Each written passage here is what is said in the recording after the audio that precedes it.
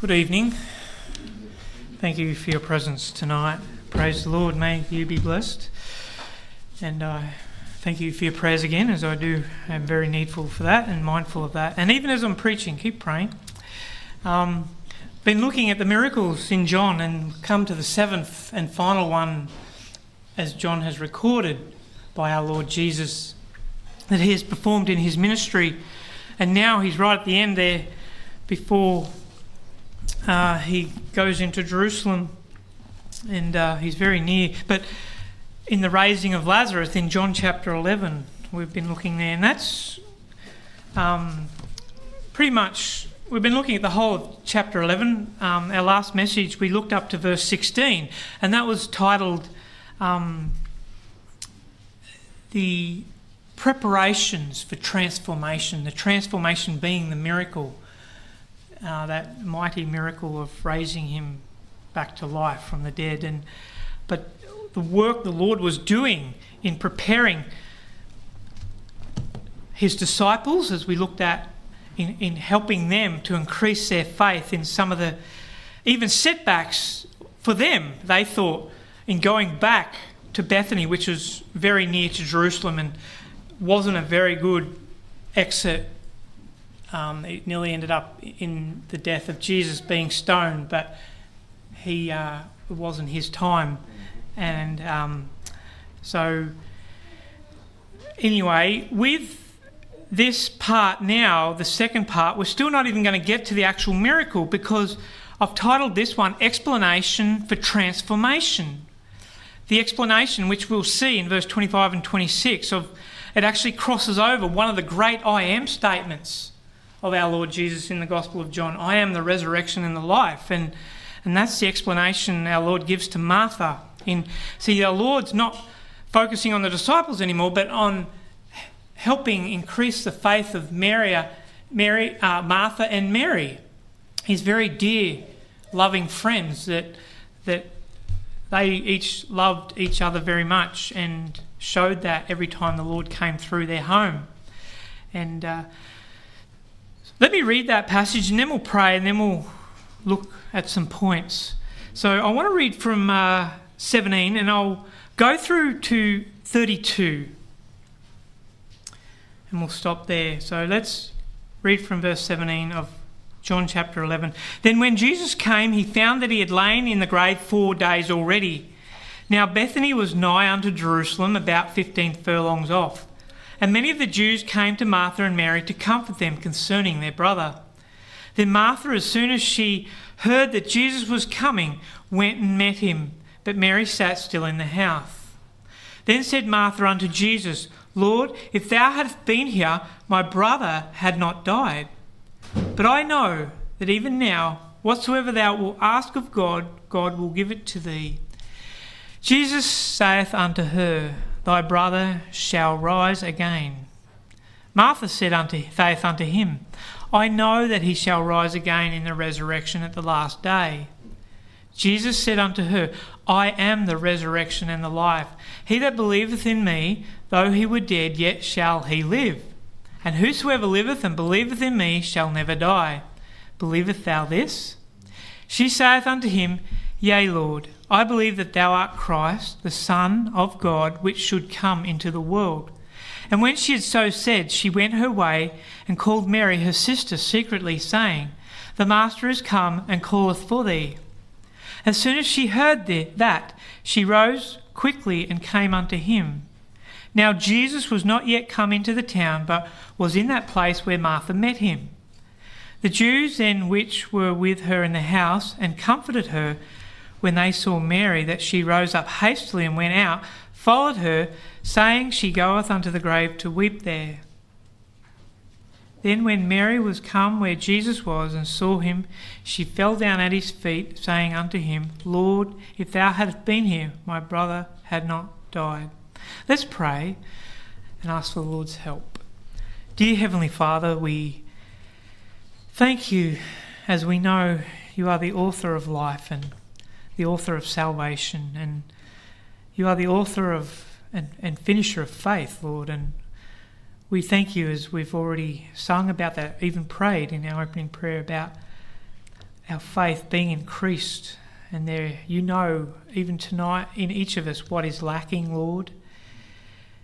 And help us as we look at Martha and Mary, Lord, to see ourselves in those areas that are lacking. And you use circumstances of loss, even of grief, of pain, to draw us to yourself, Lord, in many different ways, to get our attention, Lord, and to show us how much, one, you love us and you want to comfort us as our dear friend, like Martha and Mary had in Jesus. And Lord, even though we may not understand everything tonight even, we pray that you'll help us to understand those things you would have us to know, Lord, and why sometimes you allow things we don't understand, but may we just keep believing and trusting, and you can build upon the foundation of the Lord Jesus Christ, a great structure, Lord, that will hold us up in our most wearisome and trious times, Lord, in our faith, Lord, we pray. We ask these things and thank you. Guide us, we pray. Humble us, Lord, we pray. In Jesus' name, amen.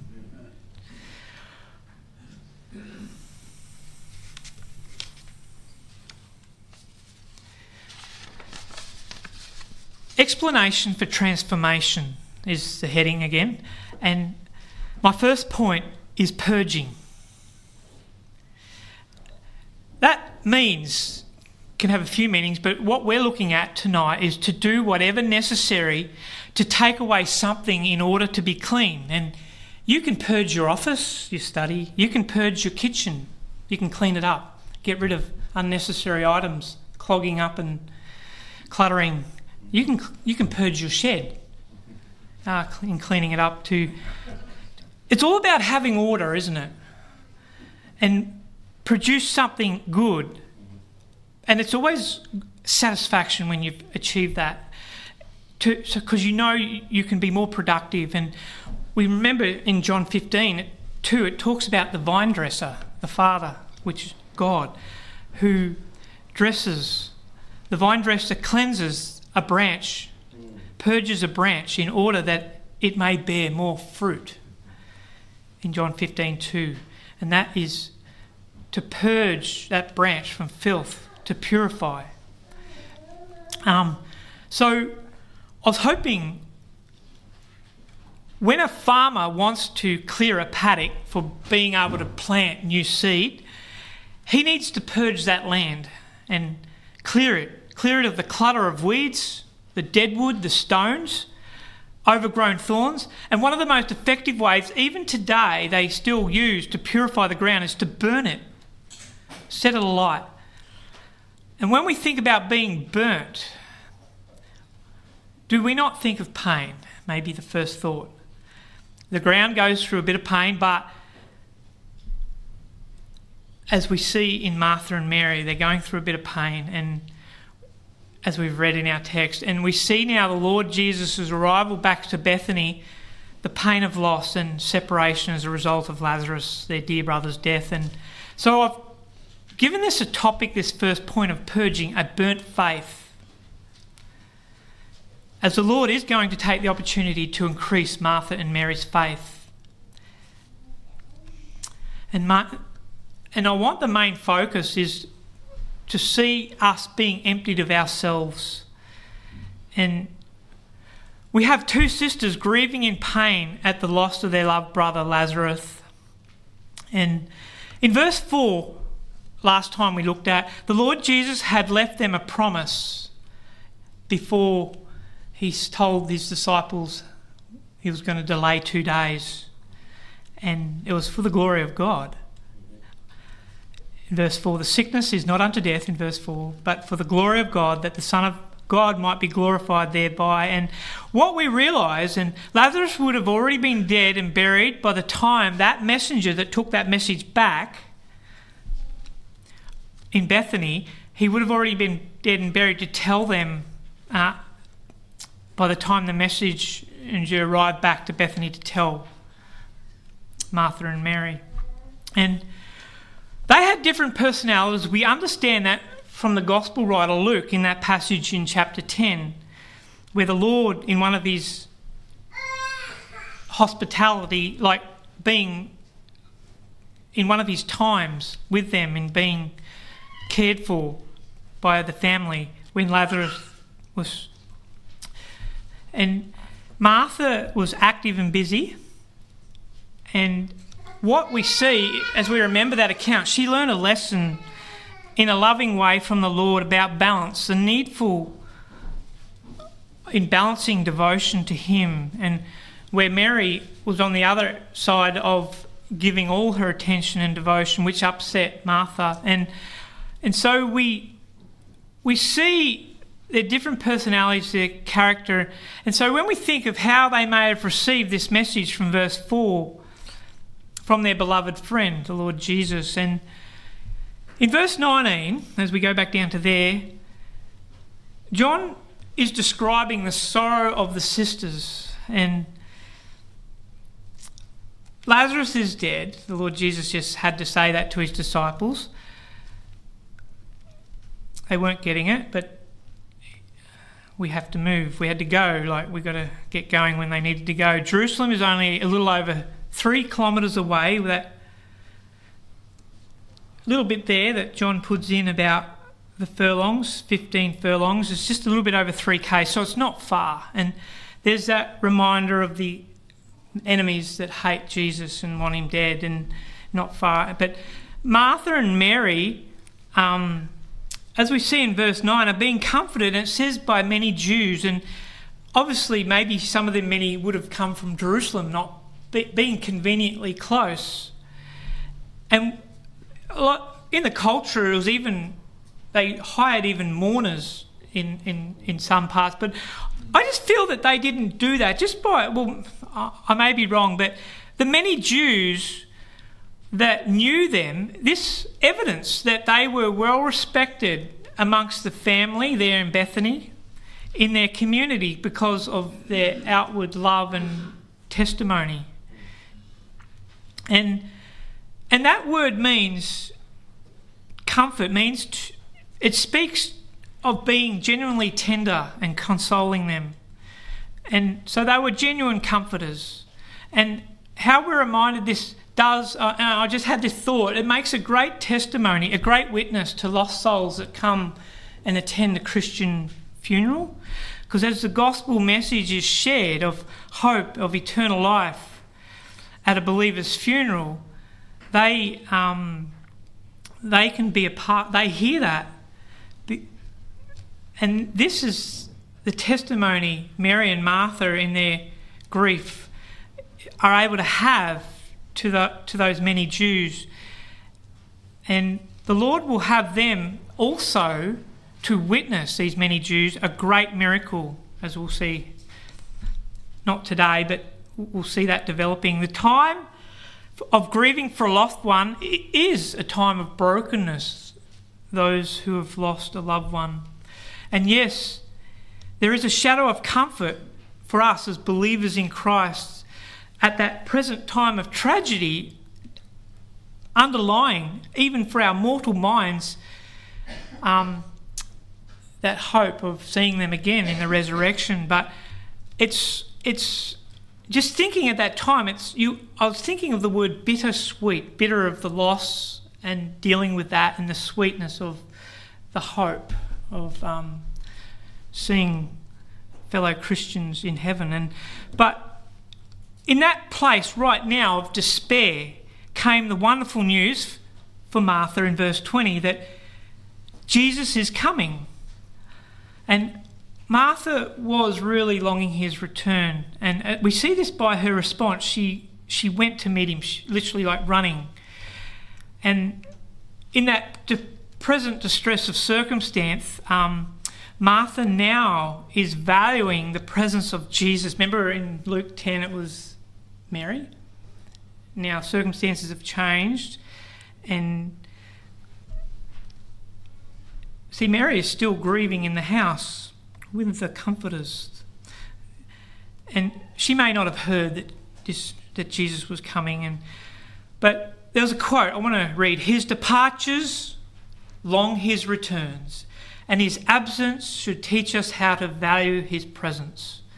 And it was, end of quote, it was pointed out by a writer how this active temperament of Martha actually did her a kindness in this day of affliction in the home. And so what we're seeing is a balance here where when we compare Martha and Mary, that John is showing us of her active temperament kept her from grief in her heart. And like she had grief, but it allowed her to be active in this way and made her forward to meet Christ. So she received comfort from him the sooner, if we can sort of see that. Mary's personality was, as we remember, quiet and reserved, and that was when things were going well in the home. And this was an advantage to her in those times, as they are to us. When we get those quiet times and no distractions, we can just not be distracted by the things that... And it's all being in balance. Where Mary, being very busy in the home, she was disadvantaged, if we see that contrast. But now the snare was in Mary in her grief, and it seems like she's taking it a lot harder. Wisdom in learning the balance now of our natural temperament in a changing world, and we need that wisdom. And so in looking at that, let's look at Martha's response here more. It's a response, let's read. Then Martha said unto Jesus, Lord, if thou hadst been here, my brother had not died. Just, you've been too long gone. And the delay, so what we're seeing definitely, as it was pointed out, is an evidence of faith, but it was weak, in a weak faith, and in that the Lord, she believed in her response there, could have prevented Lazarus from dying. And we see the word if, that two-letter word, if he had been there, because it was well known that no one actually died in the presence of Jesus when he was present geographically. She believed, yes, as he had done other miracles in healing, that he had the healing power, but this time he just came too late. And so we may be, first time reading that, be disappointed in reading Martha's statement to our Lord there, but we've got to think and remember, in times of pain and sorrow, under that pressure, do we not talk like Martha to the Lord ourselves? And just examining that. At this time, her little faith in what her Lord could do, it was, we could say, limiting the power of Christ to just his presence. And but we're looking at this morning, and we have been in the sovereignty of God, his omnipresence.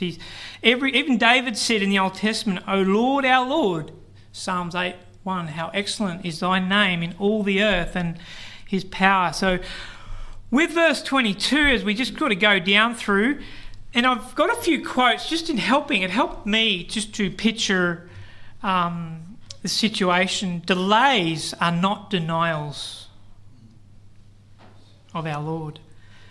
Love permits pain when we think about this purging. These are qualities which unrelieved pain can perfect. And Martha, with the assumption, what can he do now? Like in verse 22, but I know that even now, whatsoever thou wilt ask of God, God will give it to thee. What can he do? What can you do now? Lazarus is dead and he's buried, 4 days. She does cast her care upon him.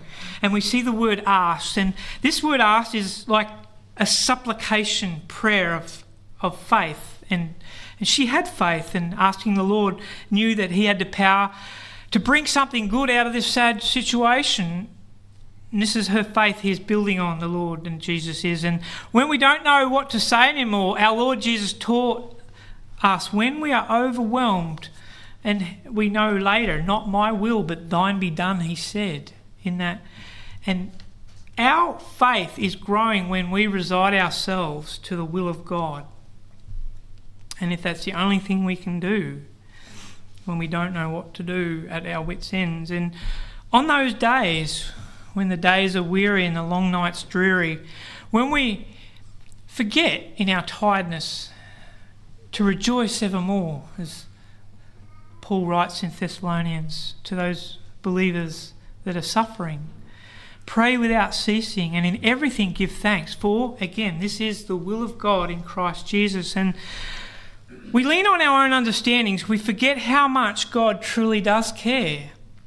And this shows our faith towards God is weak, and we accept that in our shame at times. And as it is pointed out, Martha did not discern that he had not been there on purpose. He had not been there. It was purposely that he. That's what I'm trying to say. That was his purpose. That was his will. When the Lord comments, I think it is wonderful to note in his response to Martha, and we see that from verse 23. But I'll leave that for the next point from 23, but we're going to look at Mary now. But what I want to just point out from verse 23, he doesn't challenge her, he doesn't put her down. He's very sensitive, very tender. And as we are to be kind one to another, tender-hearted, true, and he doesn't criticise Martha's weak faith, but he's using it as an opportunity to build on it. So just quickly with Mary, I thought I wanted to focus on Martha more, but briefly with Mary, verse 29, when Mary heard, and it was from Martha, she went straight to him, and this shows her faith too in answering. Like the first time, she wasn't needed to be reminded. Like she goes, and when she hears of his nearness and he was in that place in verse 30 where Martha met him. And Mary, as I mentioned before, is taking a lot harder the grief, and the Jews were with her, comforting her, and she left them all to go straight to the Lord in their verse 31. And she rose up hastily there at the end of verse 31 and went out unto the grave to weep there. And Christ had a work to do, and that's why we see him staying. He stays there near the tomb. He doesn't go into town, and he had a purpose and a plan, and it was his sacrificial love of divine wisdom. He's stayed near the place there in verse 30 and near where the grave was, which you'll go to later. But Mary, in her kindness, she straightaway let what we could say any misgivings go from her painful, sorrowed heart from his delay. Like she let it go. How her tender love and fellowship for Christ, as we remember in the good times, it was enough to strengthen her faith, showing her love and affection in that developed discipline when tragedy was to grip her heart.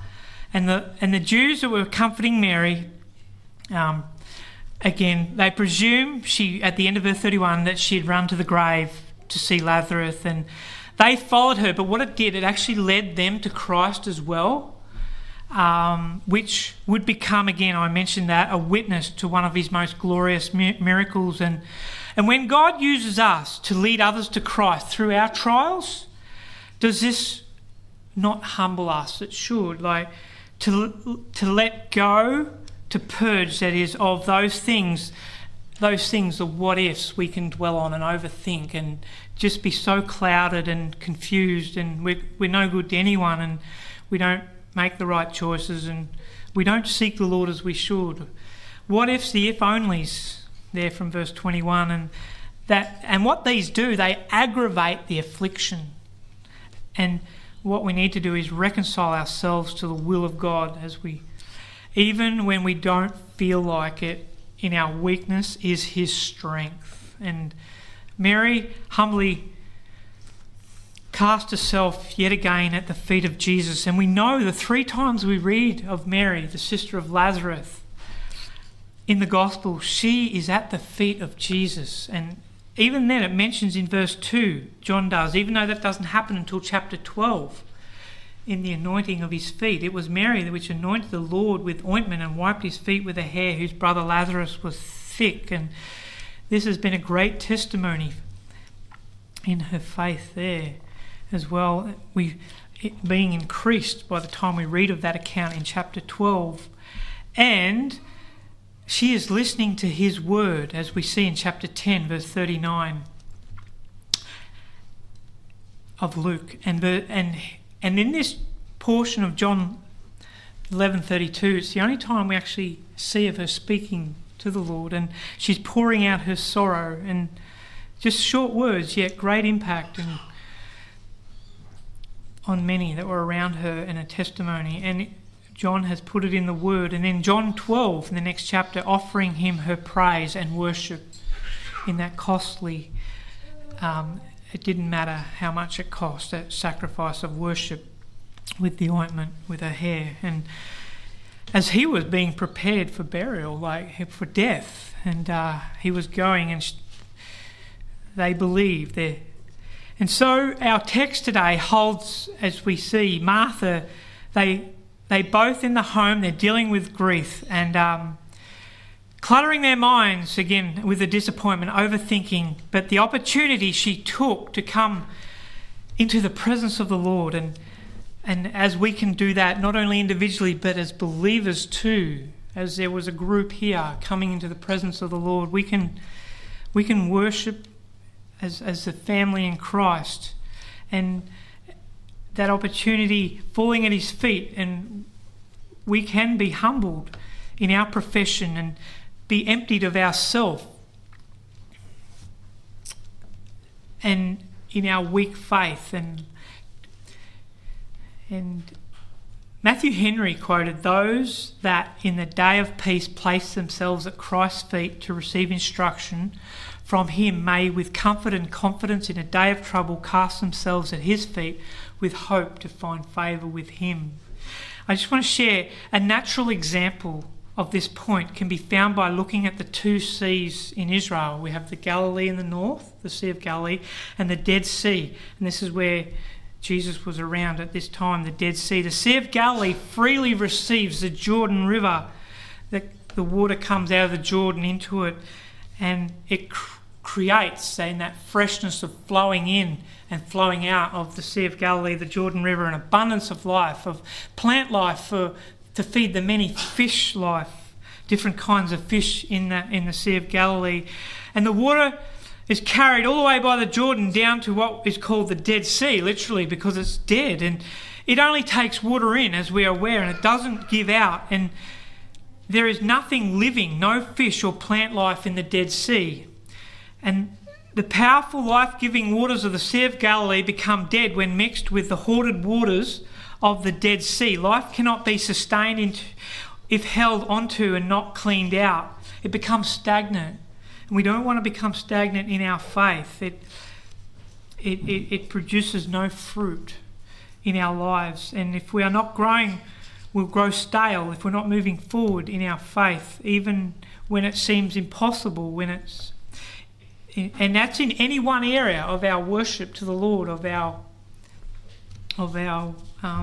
faith, in prayer, in Bible, in reading and study, in our fellowship, in our witness. And we cannot lose balance like a wheel out of balance. It will create a lot of problems, a lot of hurt. And so Satan doesn't like it. Satan likes it when we are out of order.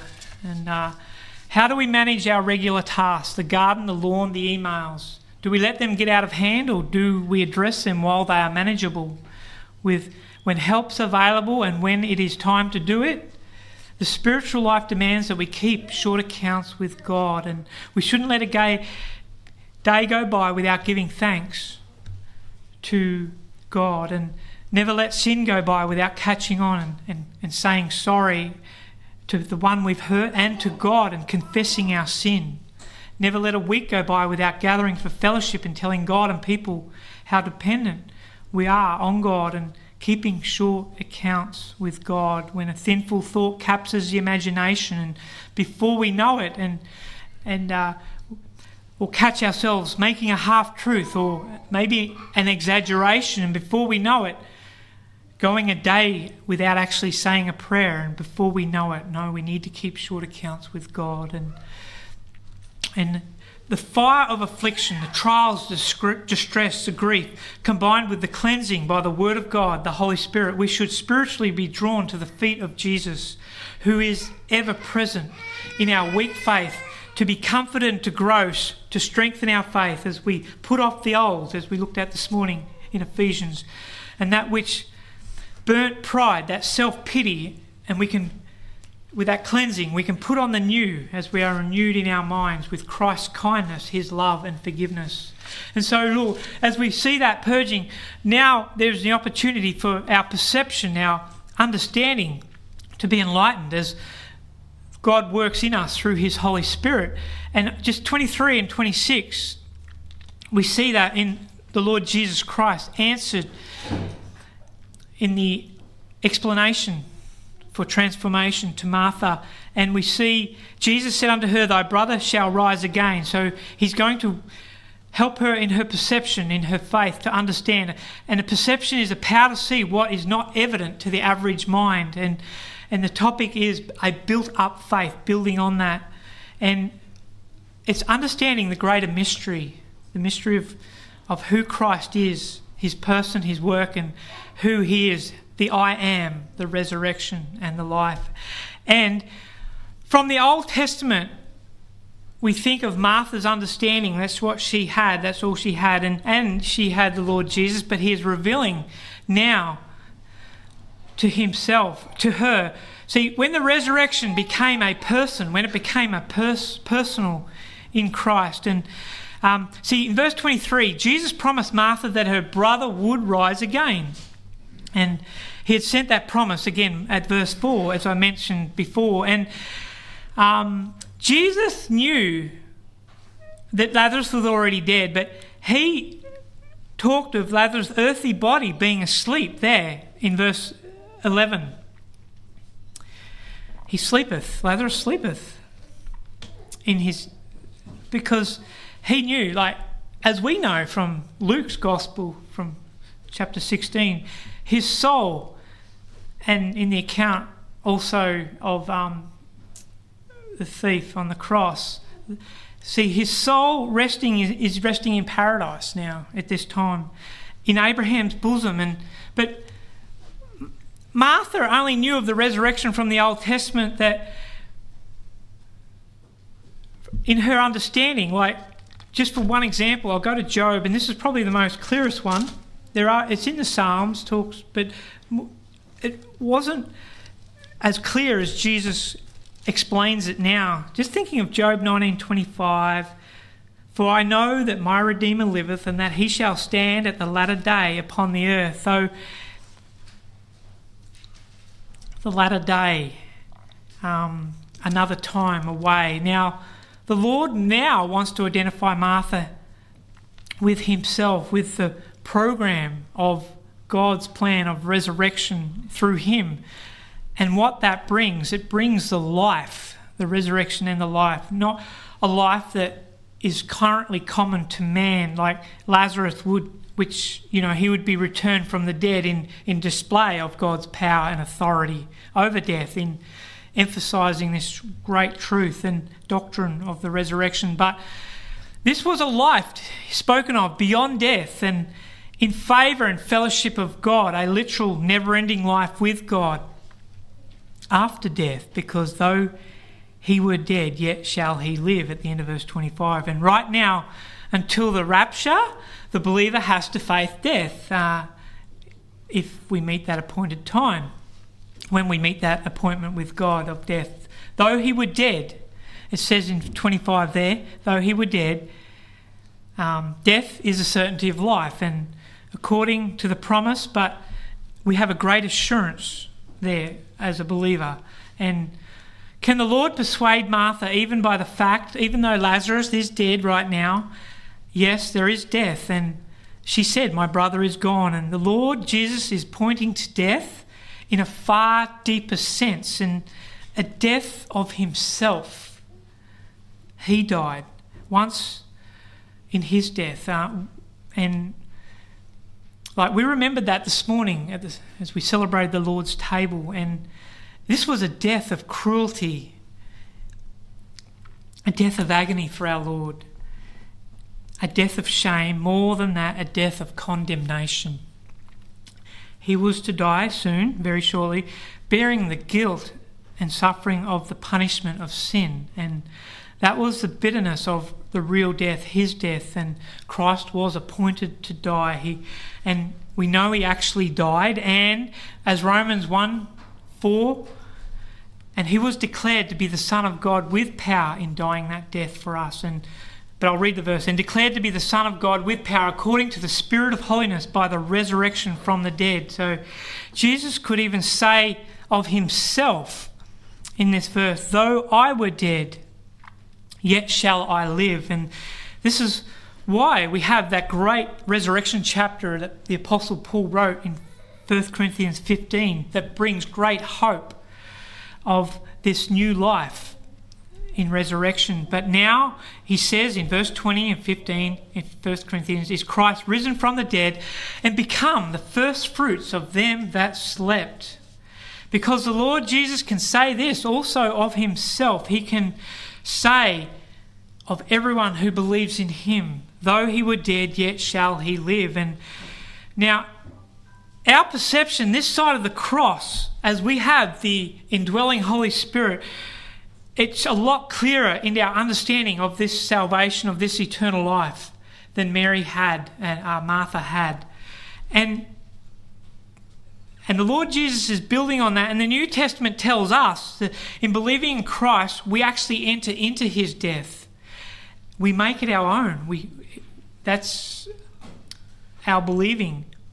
And as by the Holy Spirit, a person will realise that we are apprehended in our salvation experience where we were an actual person dying with Christ when we believed in his death, when we believed that he bore our sins in his own body on the cross.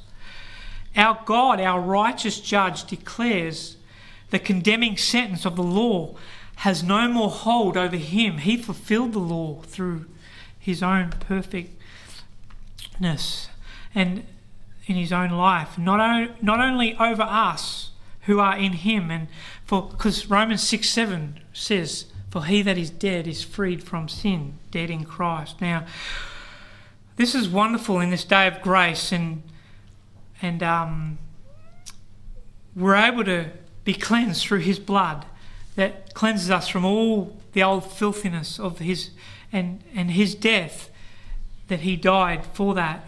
We are participating in his death by faith, and this is our resurrection, and this is our eternal life because of Christ's death. And we don't have to fear that second death, which the ungodly will, who never repent, that if they die in their sins, will go to the lake of fire forever. And that's another eternity of eternal damnation in their condemnation, because they never let Jesus bear that judgment of sin in their life in believing. So, look, we know from 1 Thessalonians there will be a rapture of those who believe in Christ. And that talks about the dead in Christ will rise first. It even talks there about those who are asleep in Christ, as the Lord mentioned here to his disciples in the chapter there. And we can make verse 26, as we look at that, and whosoever liveth, this is talking about we who believe we can't die, basically, even though there is a physical for some, well, for all of us before the rapture, and believeth him shall never die. So it's something wonderful that takes away that sting of death for a believer, as Paul talked about. But you can also put that in the sense of the rapture, he that believeth, when the Lord comes, they'll experience the physical death at all. Believeth thou this, he says. And Martha kept believing in what she knew about her loving, patient Saviour, as we see in verse 27. And as we consider the Lord in explaining this to her, the crosses of life, the comforts of life, how they come one after the other, and at times in this present time in our life, they would not make such an impression upon us as if we did, like if we believed and looked for eternity as we ought to, even through those trials.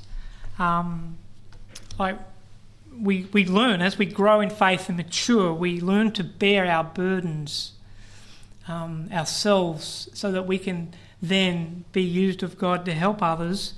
And so,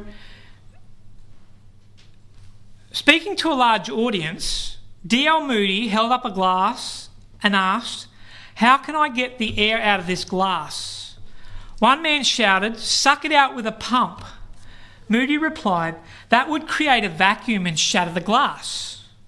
After numerous other suggestions, Moody smiled, picked up a pitcher of water and filled the glass. "There," he said, "all the air is now removed," filling it with water. Then he went on to explain that victory in the Christian life is not accomplished by sucking out sin here and there, but by being filled with the Holy Spirit. And Ephesians 4 talks about, in looking at applying this in our lives, the outward conduct of a believer in Christ. And if we let corruption, in chapter 4, if we let that take effect, we will grieve the Holy Spirit of God. And it talks about that in verse 30 of chapter 4. And we'll have no power, we'll have no wisdom to discern his will, and we will have no fruit to bless God and to bless others, and we'll not understand clearly what the will of God is for our lives. And if we continue, and we're looking at this a little bit this morning, to put off, that is, to purge that corruption and be renewed in the spirit of our mind, we'll be able to rejoice evermore like the Thessalonian believers were able to do in their suffering of persecution. And we'll be able to have an attitude of prayer all the day long, which will be praying without ceasing. And in everything, give thanks. And we know that that is the will of God in Christ Jesus. And we can actually, by God's Spirit enablement, we can walk in love as Christ loved us. And we can develop a compassion like Christ as he shows. And to not only the world, but to his children. And the world can see this as real. This is real, genuine faith. And without the Spirit of God, we can do nothing. We are ships without the wind, branches without sap, and like coals without fire. We are useless, Charles Spurgeon said. D.L. Moody was just starting in the ministry. This is when he was beginning there. And what happened? He heard a preacher make this statement, quote, "The world has yet to see what God can do with one man fully surrendered to him." And Moody that night said, "By God's grace, I'll be that man." And as a spirit-filled evangelist, Moody was able to lead untold thousands to Christ by letting go of himself, his ambitions and pride, and handing them all over to God. And he was already, before that, he heard that sermon. He was ready to do that, as in allowing the Lord to work in his life. Now, R.A. Torrey was an associate of Moody's from his close and personal association. Torrey produced a wonderful piece titled "Why God Used D.L. Moody," and he lists 7 vital factors he believed were the basis of Moody's tremendously fruitful ministry. He writes that Moody, I'll read the 7, was a fully surrendered man, was a man of prayer, was a deep and practical student of the Bible, was a humble man, was entirely free from the love of money, had a consuming passion for the salvation of the lost, and 7th, was endued with power from on high. And just in concluding this point of perception, in our faith, we'll have setbacks, letdowns, exhaustions, and we've experienced many of them already in our Christian walk. We'll have grief, we'll have heartache, even at those times when we may not even understand why. If we keep and maintain that sweet fellowship with our Lord in our faith in Jesus, even just keep running to him, listening to him whenever we can, the Lord will build us up enough, encourage us up And then he'll be able to use us up to lift others up like Mary was able to do, like Martha was able to do for Mary there, in encouraging her to go to the Lord and seek fellowship with him in verse 28. And then what we see, the flow-on effect of this, the blessing, is this had an effect on many others coming to hear and see Jesus. And I just want to finish quickly with the third point. It's not as long as those other two. And verse 27 and 28, in her response, we go back to her response to the Lord Jesus' explanation there. She saith unto him, Yea, Lord, I believe that thou art the Christ, the Son of God, which should come into the world. And when she had said so, and then she went her way in that, and called Mary. She was able to be used in that way, her sister, and secretly saying, the Master is come and calleth for thee. And we have the word secretly there, and look, we're not told why, but look, we know we're near to Jerusalem, and there's a lot of Jews in the area now, and maybe not all of them were comforting, and there was that threat of the enemy of the Lord Jesus, of the religious leaders in Jerusalem that wanted to kill him. But she's in her humility, she's able to be used of the Lord, and what we see is a perfected in our third point, a perfected faith. And it says in Matthew 5:48, be in this Sermon on the Mount there, be ye therefore perfect, even as your Father which is in heaven is perfect. And this word perfect, it implies growing into a maturity of godliness. And it does not imply sinless perfection. That's what we need to realise as we understand by faith the principles of the kingdom in emptying of ourselves. He that is, talks about being poor in spirit and things like that, in humility. And what we need to realise, we've seen there in Matthew, but in Ephesians 4 again, in verses 11 to 16, it talks about the leadership of the ministry, pastors, and evangelists and teachers of the local church, how they're used for the perfecting of the saints. Like, that's in their faith. And it talks about bringing about a unity of the faith, and what a blessing that is, what glory that is to Lord when that's unified together in love. And so the topic, a beautiful faith, as we see in the beauty of God's holiness, we can learn to be holy as he is holy if we have that unity of the faith in that obedience. Yes, it means humility, humbling ourselves under other people that God has ordained and put in our lives to bless us as he wants to bless us. So the key idea, the author and finisher of faith, and this takes us, to that wonderful verse in Hebrews 12:2. Looking unto Jesus, the author and finisher of faith, for the joy that was set before him, endured the cross, despising the shame, and is sat down at the right hand of the throne of God. The Lord Jesus wanted to take this opportunity to expand Martha's faith, as I've mentioned, which would then in turn have a flow-on effect to Mary. And Martha's response showed that she understood the spiritual intent of what Jesus was explaining in verse 25 and 26 of those words of faith. And even though Jesus had not himself even risen yet from the dead, or even Martha hadn't even witnessed or didn't even fully know that he was going to raise him from the dead, her brother Lazarus. But we see the word I believe in verse 27, and that is in the perfect tense, which we've heard means a complete action that took place in the past. She already believed through Jesus' life and fellowship she had with him and testimony. The results which have continued that belief to the present, even now, even though it's weak, the Lord can build on it. She made one of the clearest confessions, it was quoted here, of the character of the Lord Jesus Christ in the New Testament. Yea, Lord, I believe thou art the Christ, the Son of God, which should come into the world. And this was very personal to her, my very own, she was emphasising. So what could we say is the conclusion of the whole matter for Martha in her response there? The word of Christ was the guide of her faith. And we have the word of Christ in the word of God. And regardless of how much she may not have understood at this present moment in time, as we have the whole scriptures, the whole counsel, she didn't.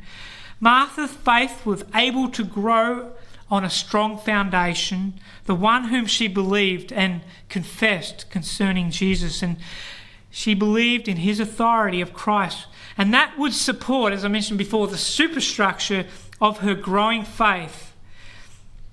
After seeing Lazarus raised from the dead, and then her Saviour resurrected, oh, how her faith would have grown immensely. And even though she may not have fully understood the Lord at this time in his teaching, she embraced it as a blessing of blessings. In hearing, I am the resurrection and the life. And sanctification, that's a word in putting off the old and putting on the new and growing in more into the image of Christ. And it's demonstrated by an iceberg. The process of sanctification can be compared to an iceberg, which is almost 90% underwater. And as the sun shines on that iceberg, the exposed part melts, moving the lower part. And as that melts, the weight is removed and the lower part is moved upward out of the water. In the same way, we are usually aware of only a small part of our sinfulness and need, which is all we can actually deal with at any one time. And however, as the sun, the light, the Son of God, the light of God's word works in our lives, it renews our minds, changing us in areas. And the Bible has a cleansing effect. And we become aware of new areas needing the work of God, putting off the old and putting on the new. So death is real. There is life after death. And one day the body will be raised by the power of God. He took it out of a book, the book of the law, and put it into a person himself. So we can, as the New Testament says, draw near to God in James, and he will draw near to you. God promises to give us faith. It will be stronger than our comprehension and our fears, where we will not fear man and we will not fear the shadow of death, where we can have a perfect peace in our hearts as we wait on him. And then in that we can bear fruit for the Lord. We can grow in our understanding in what the Bible calls the grace and knowledge of his word, of his will. So just concluding all this, anybody can start something. It's another subject altogether to finish something. It's yet another thing to finish well. So as the song goes, don't drop your anchor. We're almost home. And let's close in prayer. Our loving Father, we just thank you for your word.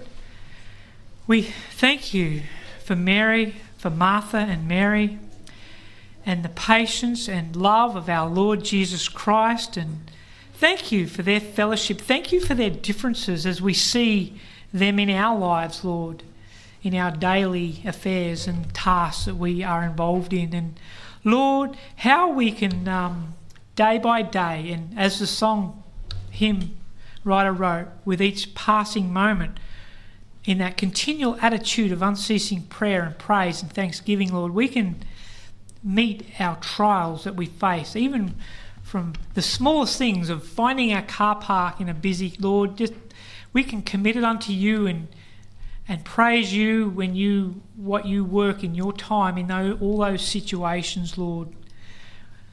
We thank you as we consider that you even know the number of hairs on our head, how significant even the smallest thing is to you with things we don't even think about, Lord, from day to day. And Father, help us now as we commit and submit to you to not lean on our own understandings, but in all our ways, no matter how simple they are in our circumstances, acknowledge you, Lord.